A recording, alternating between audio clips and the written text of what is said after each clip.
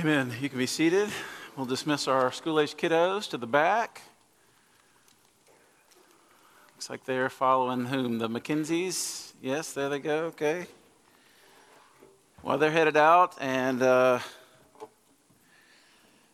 we get seated. I invite you to open your Bible if you brought one with you, or maybe a device. We'll have some of this on the screen to Mark chapter 1. And we'll continue. This is a little series we're starting the new year called This Invitational Life. And last week we talked about the fact that we've been invited to know God. Basically, that is, as God created us and walked with Adam and Eve and walked with Abraham and walked with Noah and Enoch and several others, this is the invitation to us. We've been invited to walk with God. And this was understood with even greater clarity when Jesus came and he walked with us and invited us to walk with him. And we know Hebrews says that he's the exact representation of the Father. So as we see Jesus, we see who God is. Today I want to continue this kind of idea of invitation, but today the invitation is to follow Jesus. But it's much more than that. The invitation is really to become like him, to become like Jesus, to be shaped into his image, Romans tells us. Paul would say, as we behold the glory of God, that we're being transformed from one degree of glory to the next. This idea of transformation, he would say in Romans 12, that this idea of being not conforming to the world, but being transformed by the renewing of your mind in the likeness of Jesus. So much so that the early church would see, Christians. They were first called Christians at Antioch as they looked like little Christ. That this is the way that Christ would operate, and this is what he would do, and how he would love, and how he'd interact. As I was thinking, studying this, I remember just kind of in my own life. When I was a junior in high school, some of you know my story. I was raised, my dad was a pastor, and he planted several churches and pastored several others. And so I was raised in a Christian home to two very godly parents. Very distinct memories of me waking up as a young kid and seeing my parents in the Word or praying for me and my siblings. And this was the real deal to them. But it didn't really become my faith, although I felt God speak to me maybe even at an early age. And I kind of grew up in a culture where there was a lot of do's and don'ts. But this idea of following Jesus in this personal way was somewhat foreign to me, and not because of the way I was raised. It's just kind of how it worked in my brain. I remember as a high school junior, starting the year, and a youth pastor who wasn't even my youth pastor came to the school lunch shift that day. I went to a private school, and I had met him a time or two, and he asked me this question. He said, "Luke, what's God telling you? What's Jesus forming in you?" And he said it with this such personal, connotation. Like, are you really walking with Jesus? And his statement kind of struck me back. And I was like, no, I'm doing the right things. I'm doing all the right things. I'm not doing those things like those people are. I'm doing the right things. This is what I'm doing. And he said, I didn't ask you anything about what you're doing. I said, what's Jesus sharing with you? What's he forming in you? What's he calling you to?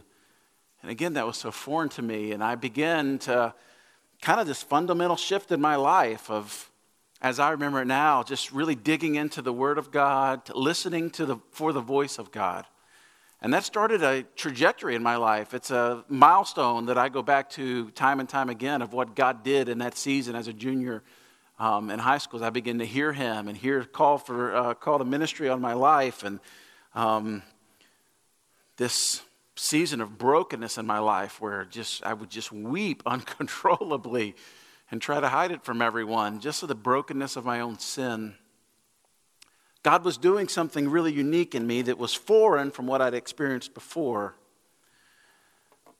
Eugene Peterson, speaking about this kind of idea of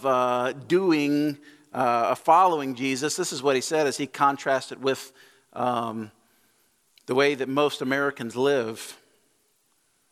He says this, "For the biblical way is not much to present us with a moral code and tell us live up to this, nor Is it to set our system of doctrine and say, think like this and you will live well? The biblical way is to tell a story and invite us in. To live into this. This is what it looks like to be human in this God-made, God-ruled world. This is what is involved in becoming and maturing as a human being. We'd go on to say that we do violence to the biblical revelation when we use it for what we can get out of it, or what we think will provide color and spice to our otherwise bland lives. That results in a kind of boutique spirituality, meaning God as decoration or God as enhancement. That phrase shocked me when I read it last week, this boutique spirituality. And I think it just expresses, and maybe not you, but it certainly describes, right, Christianity in the West. This boutique spirituality where it's as, I'm going to use God and my allegiance to Him, quasi-allegiance to Him, as some kind of decoration on my life. I'm going to add it to the other things of things that describe me but don't define me. They just describe me in a sense, like I'm a Democrat or Republican, I'm a Louisianian or whatever those things are, and we'll add to the end of that I'm also a Christian. This boutique spirituality, but that is not the call in any of the Gospels. I would challenge you to read through, even as I did this week, some of the Gospels. This call to follow Jesus is so much greater than just this adornment onto the edges of our lives. This call was that we would be all in, that we would give Him everything. Jesus would even describe it. If you want to be my disciple, He would describe it as, then you've got to take up a cross and follow me. He would warn those that would follow Him that you better count the cost, because the cost is great. And it's death to you, so that Christ could live in you.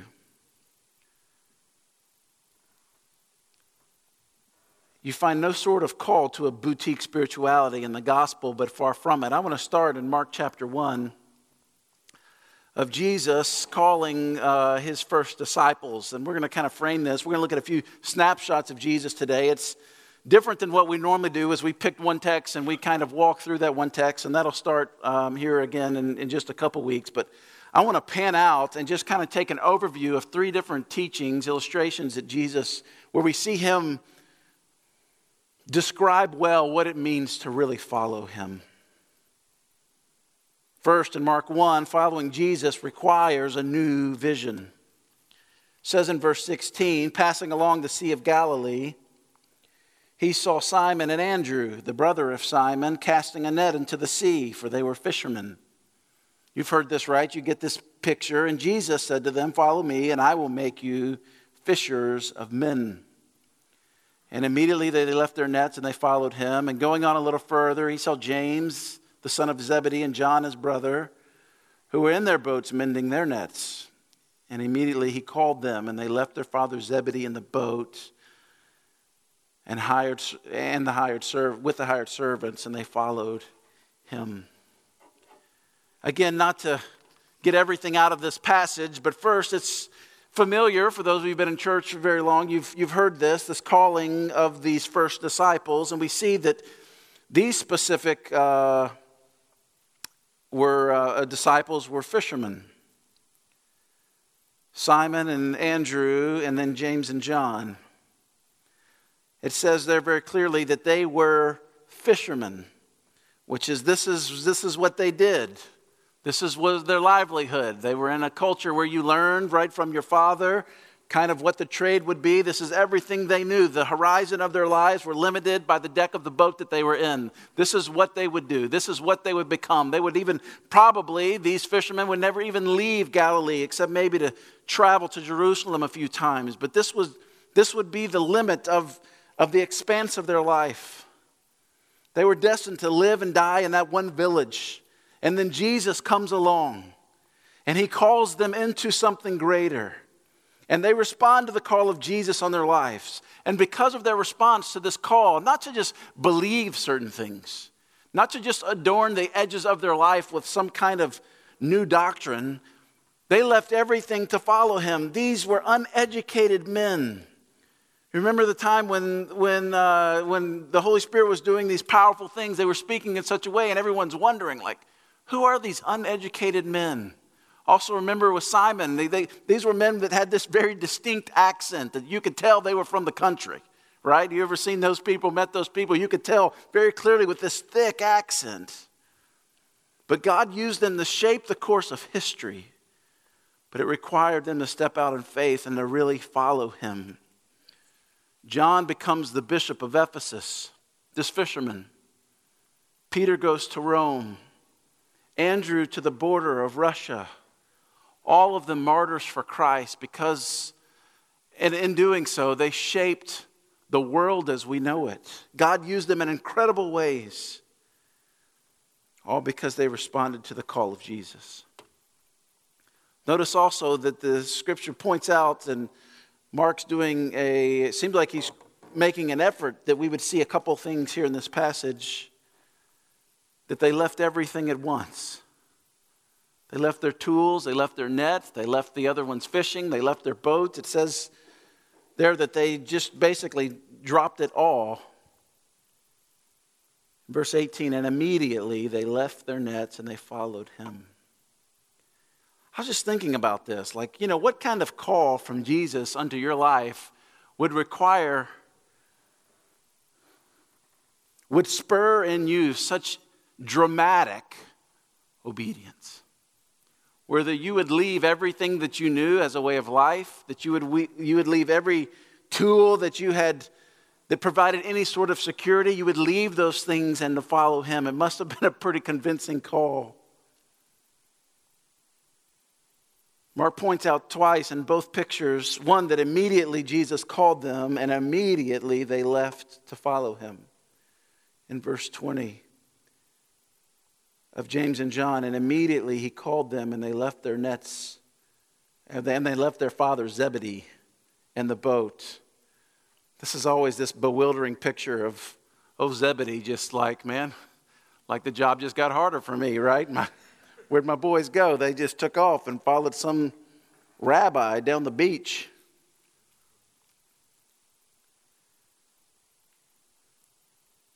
This is a picture of a fundamental shift, a paradigm shift. They were no longer living to be fishermen.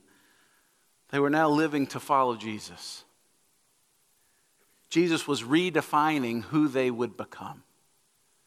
You remember even way back after Peter at the end of Jesus' life would deny him. You remember this story? And Jesus would be crucified and raised, and he appeared, remember, to Peter. Peter went back to fishing. Just that's what he knew. I'm going to go back to what I knew, to what I know. And again, the same picture plays out again as Jesus reminds Peter of the specific call on his life. Requires a new vision of who you are, new dreams of what you might become. Again, this is not a boutique spirituality where we're adding Jesus to something. He becomes the center. The next snapshot, so that was the invitation. This is the explanation. Flip over to Mark 12. This happens more than once in this little scene playing out in the life and ministry of Jesus. We're going to jump in. Verse 28. And one of the scribes came up and heard them disputing with one another, and seeing that he had answered them well, asked him, which commandment is the most important of all? Jesus answered, the most important is, Hear, O Israel, the Lord our God, the Lord is one, and you shall love the Lord your God with all your heart and soul and mind and with all your strength. The second is this, you shall love your neighbor as yourself. There is no greater commandment than these. And the scribe said to him, You are right, teacher. You have truly said that he is one. There is no other beside him. And to love him with all the heart and with all the understanding, with all the strength, and to love one's neighbor as oneself is much more than the whole burnt offerings and sacrifices. And when Jesus saw that he answered wisely, he said to him, You are not far from the kingdom of God. And after that, no one dared to ask him any more questions. The explanation is that following Jesus involves everything. It involves everything. This is not the cafeteria plan where we get to pick what parts of Jesus we want to follow. Oh, we want to follow Jesus dying on the cross for everyone. That's the good one. And not him turning over the tables in the temple. We want to follow the Jesus that is born in Bethlehem, all cute and cuddly, not the picture of him in Revelation coming back on a white horse with a sword in his hand and a tattoo on his thigh. We don't want any part of that story, right? Where all the armies of the world set themselves up against him and there's no fight. He opens his mouth and decimates everything. That's how the thing ends. We don't want that picture of him. I used to go into notice, you know this picture of Jesus praying in the garden. You've probably seen it before, right? With the little halo on his head and he's, hands clasped so that every good Christian, probably your grandparents had this in their living room at some point. I've never seen one of Revelation of him coming in on the white horse in anyone's living room ever, right? The blood up to the bridle of a horse. That one's not there. Following Jesus involves everything. He mentions here, he's quoting the Shema, the heart, soul, mind, and strength. This was God's direction to the Israelites way back in Deuteronomy. And this has been the standard from the beginning. This was never really possible for them to fully attain, to love God with all of your heart, soul, mind, and strength. And that's why they had the whole sacrificial system. Even the guy that answered him and said, Jesus, I believe that you're right. That to love God with all your heart, soul, mind, and strength and your neighbor as yourself is so much more than all the burnt offerings and sacrifices. He understood, right, that they had this whole sacrificial system that was built up because they knew they would fall short of this. And so they would have to sacrifice the lambs and the goats, and they would have this sacrificial system where the high priest would go in and kill an animal so that the wrath of God didn't have to kill the people. And it would temporarily satisfy the wrath of God against sin. They understood they would never live this out perfectly, that they could never attain this. That's why the sacrifices were necessary. To live this out in the Old Testament is like a little boy trying to jump up and touch the moon or something. Like, he might jump a little higher every day, but he's never going to touch the moon. It's just never going to happen. That was the Old Testament of these. That was the law, was to show us that we fall so far short of God's perfect standard. But Jesus took this to the next level. He showed us that through the power of the Holy Spirit, that this would actually be possible in our lives. Again, not perfectly, but increasingly. Just as Christ said to his disciples, if you love me, it's what we talked about last week, if you love me, you will keep my commandments in John 14. The Father could have said the same to Christ. Jesus kept the Father's commandments because he loved the Father. The Shema was Christ's great confession. His heart, his soul, his mind, and strength were in perfect unison as he loved the Father with a perfection that should humble us to the very core of our beings. Jesus presented a possibility of real, holistic change, not a segmented one that I want to give him my heart but not my soul, or my soul but not my mind, or my heart, mind, and soul but not my strength. I run into many people today who will say, I want to love God with my mind but not my money. Or, you know what, I'll give him my money but not my sexual ethic. Or I will give him my body but not my thoughts.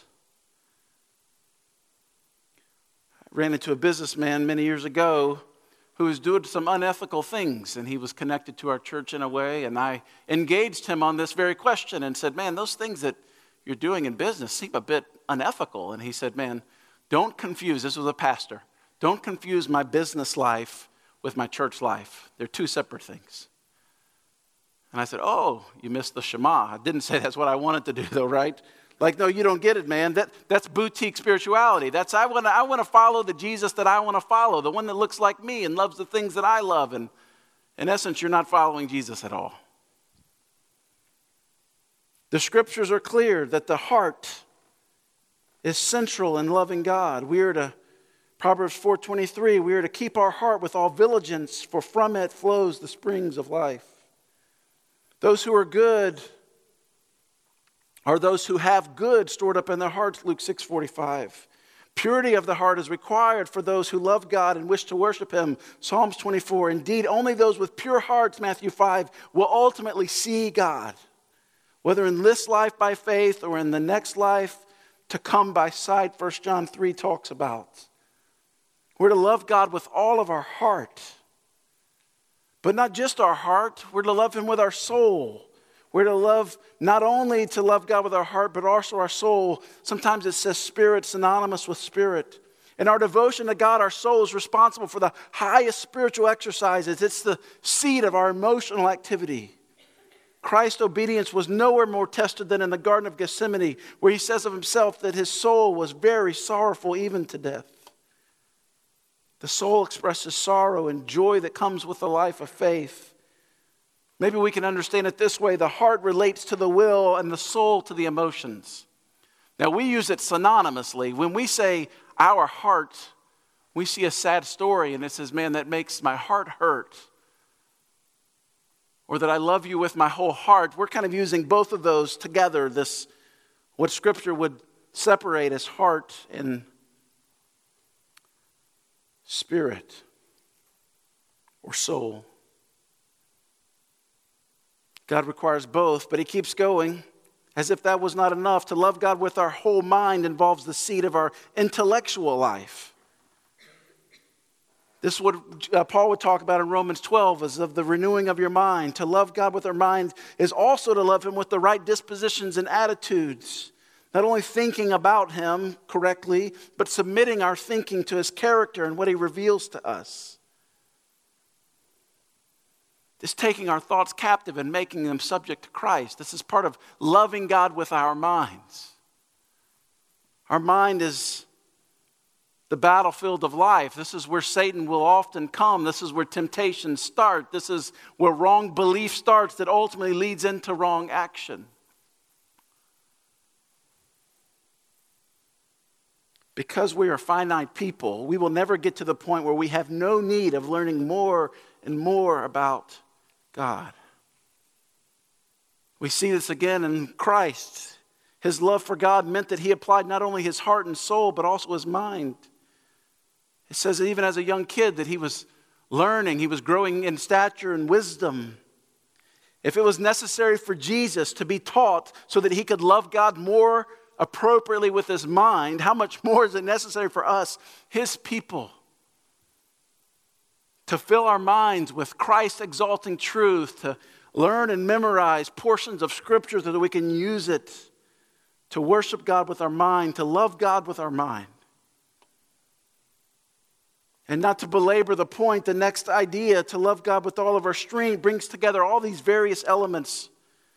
Our heart, soul, and mind. Our heart, our soul, and mind are distinguished in the words of Christ, but it shouldn't be thought of as separate, as three distinct and separate things. No, this is the invitation to follow him with our everything. In his book on Christology, Mark Jones, a Presbyterian pastor and author, explained it this way. Just as God's attributes cannot be divided, so these elements of our being cannot be divided. In other words, just as God's power is his love, is his wisdom, is his eternality, is his knowledge, and so on, our heart is our soul, is our mind, is our strength. To love God with all of our strength, then, is to love God with all of our being, which involves the whole man, both body and soul. And this is why Jesus connected the two. In the passage, this is why the word all is repeated 4 times. In the Greek, all 4 commandments are prefaced with this Greek preposition ex, highlighting that we love God not only with our whole heart, but from our whole heart. Does this sound like some kind of boutique spirituality? Does this sound like something that we just kind of add to our resume, that at the end of a list that I'm also a religious person or a Jesus follower, so that people would speak good things about me one day at a funeral, that I would appear to be more holy than I am? This following Jesus thing is way more radical than the Western world seems to think. This is what a life of a disciple of Jesus would look like, being conformed into the image of Jesus. And we aren't trying to jump and touch the moon either. Look at what Philippians 2 explains this. The Holy Spirit supernaturally is working in us in verse 13. For it is God who works in you both to will and to work for his good pleasure.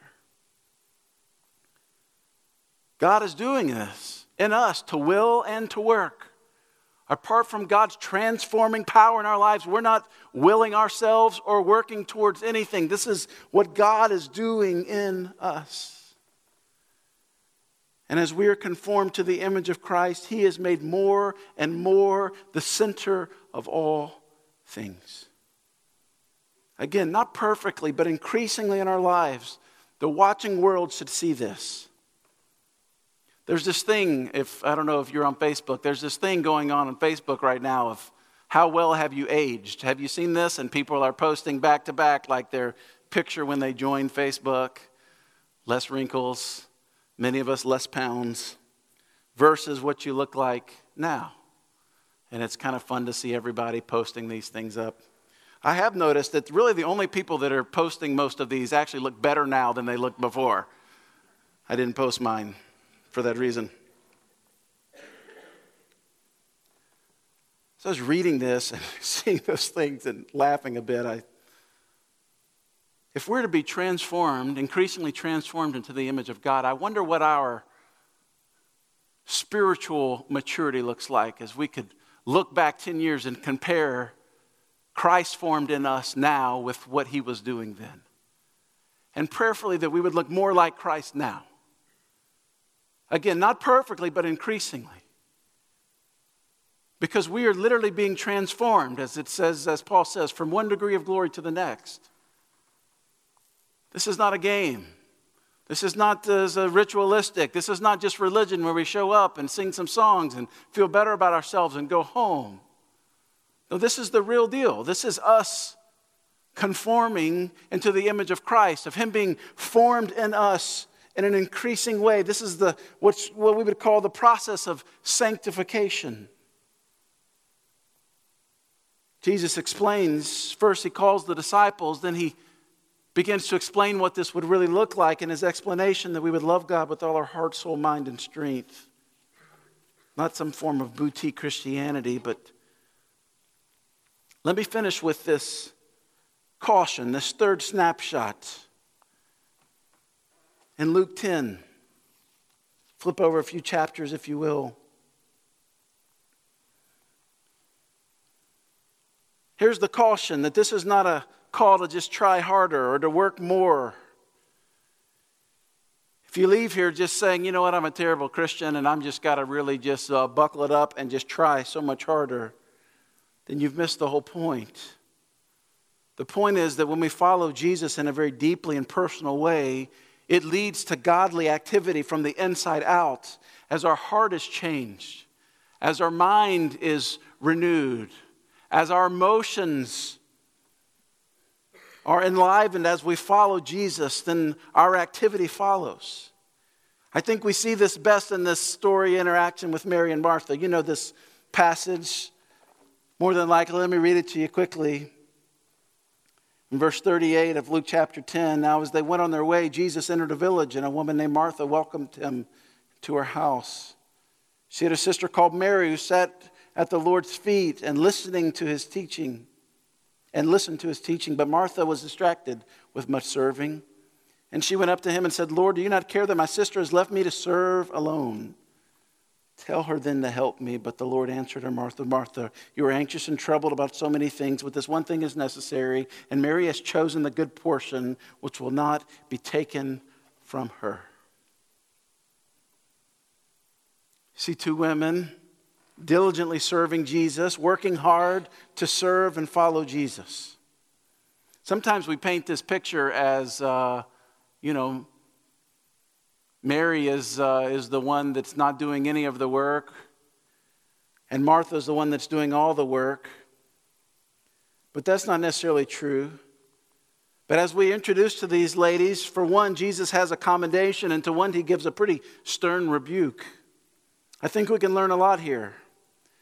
At the core of Martha's effort to follow Jesus, to serve Jesus, is busyness, activity, and action. She just wants to keep herself busy for the Lord. At the core of Mary's effort to serve and follow Jesus is a personal relationship. Mary hasn't been inactive. If you look at the passage, it actually says, my sister has left me. That means at one point Mary was in there with Martha helping do whatever needed to be done, but that was until Jesus showed up. That's become the greater priority for Mary, was to be with Jesus, not do stuff for Jesus. Being in his presence and hearing his voice in the depths of her heart, that was her priority. Martha comes in the room, tells Jesus, Jesus, make Mary serve you like I'm serving you. And Jesus basically responds, Martha, I didn't come here for a 7-course meal in the first place. I wanted this. Mary at the foot and feet of Jesus. I've been one of those work for God people my whole life. And as long as I feel that I'm busy doing good things for him, then he is near. But that's certainly not the truth. And I think this is why this is the caution. Because if we didn't end the sermon this way, I think a lot of us would leave out here with greater resolve to love God with our heart, soul, mind, and strength. But we would be like the little kid trying to jump up and touch the moon. Because we can't do this in our strength. If anything, John 15 taught us, as we looked at it last week, what did he say? Apart from me, you can do nothing. I remember illustration when I was when I first became a youth pastor. I was going to put on my first Disciple Now. And if you know what that is, that's when you kind of get teenagers to come and stay in homes through the weekend and you have a couple services. And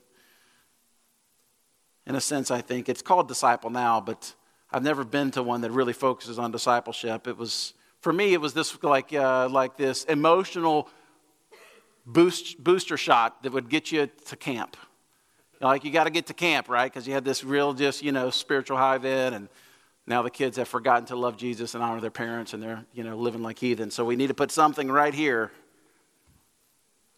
I remember having my first one, and I was just thinking, man, I've just got to make this thing amazing. And so we were bringing in Shane and Shane to come and lead worship. And this was before they were a big deal, right? They still traveled in a minivan at this point. But I remember just working feverishly to get this thing set up. And I wanted to have the gymnasium that was attached to the I wanted to have it just perfect. And I wanted to have, lights up. And I wanted to have it just to, the ambiance just had to be right. Shane and Shane's coming to lead in D Now. And all this work and these host homes and these kids showed up. And I remember just being exhausted. Kind of me coming down the mountain too after that event. And God, as far as we could see, nothing happened. Like no lives were really changed. I mean, it was cool to hear, the worship, but that was really about it. I remember very distinctly, I wrote down in my journal one day asking God after that event, God, what happened? We did all this work. And he said, Luke, you never sat at my feet. You never asked me to move in the hearts of these kiddos. You just thought it was all spiritual activity. As long as you worked and worked and worked and you created the right environment that you could create something in which I would do something, but I don't work like that. I don't need the 7-course meal. I don't need the trappings and the adornment. I don't need the boutique spirituality. I don't need any of that. What I want is you at my feet. And that's why in churches all across the West that we can have events and activities, and we can have special weekends and Disciple Nows, and we know how to work for Jesus. We can do these incredible things. Yet, how many of us just wake up with this longing to spend time with him, to give him our heart, to love him in this incredible way where forget all the activity. I just long to sit at the feet of Jesus, to hear him speak over me and into my life. God wants your heart. He wants all of you, starting with your heart. Not your work and not your action, not just your character formation of all the do's and don'ts. He wants your heart. Remember falling in love? falling in love for the first time when someone else had your heart. It didn't matter what it cost you. I remember having a couple different jobs, and I picked Ashley up and took her on a date. We went to Ryan's. No, Shoney's. It was Shoney's. Ryan's was the first Valentine's. 2 fails. We went. I don't know if Shoney's all that bad. They used to have that breakfast bar. It was pretty legit. All the bacon you can eat. That's pretty legit. We went to Shoney's and to see this cheesy Christian movie, The Omega Code. It might be your favorite. I'm sorry if that's what it was. I had no money. We walked in. I paid this exorbitant amount. It wasn't the matinee. I took her to the evening movie, right? I was like, I asked her if she wanted anything. She said, "Oh, I've just loved the biggest water they got." It was $6 for a water. And I was like, I couldn't eat the rest of the week, right? It was like this. And she didn't know that. It's just, small price to pay. She had my heart. And so then she went to Natchitoches to school. And I would go down there, and she would come up, and we would talk on the phone endless amounts. We would just get on the phone to hear each other breathe. It was just the weirdest thing. I don't even know what that was about, right? She made her first B in college and hated me for it for a minute, right? Because she was on the phone with me the whole time. She couldn't study. But I remember the first night being married, just laying in bed and thinking, no one has to go home. She has my heart. We can be together. And that relationship, on the deepest emotional level that you've ever experienced, pales in comparison to what the invitation of God to us to give him our hearts, to love him from our heart. He wants your heart, friend. I mean, the deepest definition of who you are, that's what he wants. That's what he's asking, not to do all the things. Now, doing all the things is going to come with this. As he gets your heart, you're serving him not out of duty, but out of delight because of all that he's done, and he's working in you, and it just opens up these new chambers of love in your heart that you didn't ever even know were there, and your hearts are filled with gratitude because of all that he's done. And you stand in worship from the very depths of your heart because you've been walking with him all week.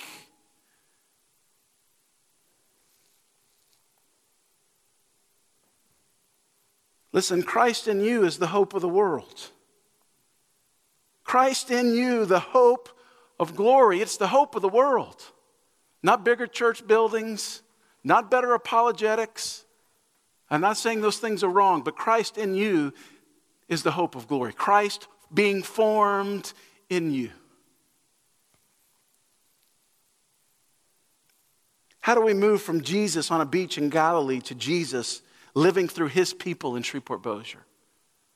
And this is it, by giving him our hearts. From loving him with our hearts, our mind and soul and strength. I don't know your faith story very well. Some of you maybe better than others. But I feel like we're probably all on this different scale of walking with him. And some of him it's been just duty. We've just done it because that's what a good Christian's supposed to do. They're supposed to give and they're supposed to work. And if that's your definition or understanding of Christianity, I want to give you an opportunity just to repent of that. To take a step of faith and to give him your heart. All of it. All of you. Maybe some are like Martha. You've kind of just veered into, man, this is how I serve Jesus well. There was a time you can remember where you loved him, but somewhere along the way you've let that love kind of just fizzle out. You just need to ask him that he would renew that he would give you taste buds on the tip of your tongue that would desire, right, to walk with him and to hear from him. And then in a room this size, there's no doubt there's probably people even amongst us today who've never stepped across any sort of line of faith. You may have played religious games for a long time, but you've never pushed all the chips to the center of the table and say, Jesus, I need you. I want you to have the opportunity to do that. I'm going to pray for us in a minute, and we're going to have communion. Communion is just this great reminder of this unique union of us with Christ. And as we literally ingest the bread and the drink, that we're to be reminded again and again of what Christ did for us so that he could be alive in us. You don't have to be a member here to partake, but you do have to be part of God's family. Trusted him. I'm going to pray for us, and I'll be in the back if you'd like to pray, but I want to give you some space right where you are just to listen to the voice of God. The Holy Spirit knows what's going on in your life way better than I ever could. He knows better than even you know, probably, as he begins to reveal, as he convicts of sin, as he leads you into all truth, John 14 talks about. As he works to conform you into the image of Jesus. Would you invite him even now that, Holy Spirit, would you just speak to me? In the very depths of my heart and soul, would you speak to me? Would you lead me into this next season of my life?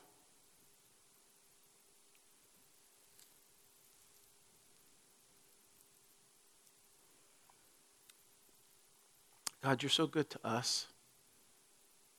Your word tells us that your mercies are new every morning, that your long suffering is ever present. That you who've begun a good work in us is going to complete it. And some of us haven't been willing participants in this completion. I pray, Father, that you would bring conviction where sin's in our life, that you would renew our passion where we've grown weak and weary, that you would bring healing where there's brokenness. That we would understand once again that this is not some boutique spirituality that we're after. We'd feel a little better about ourselves, but you at the very center of all things. Every thought, every action, every decision, whether big or small, to run those through the lens of your heart for the world.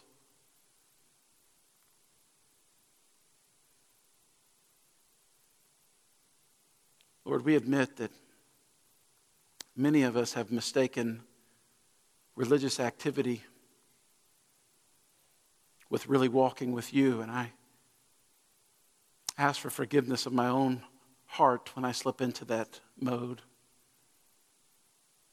I pray that we would be a people that really grasp this idea of you in us, the very hope of glory, the hope of the world. That you would do a unique thing in us as you call us closer to yourself.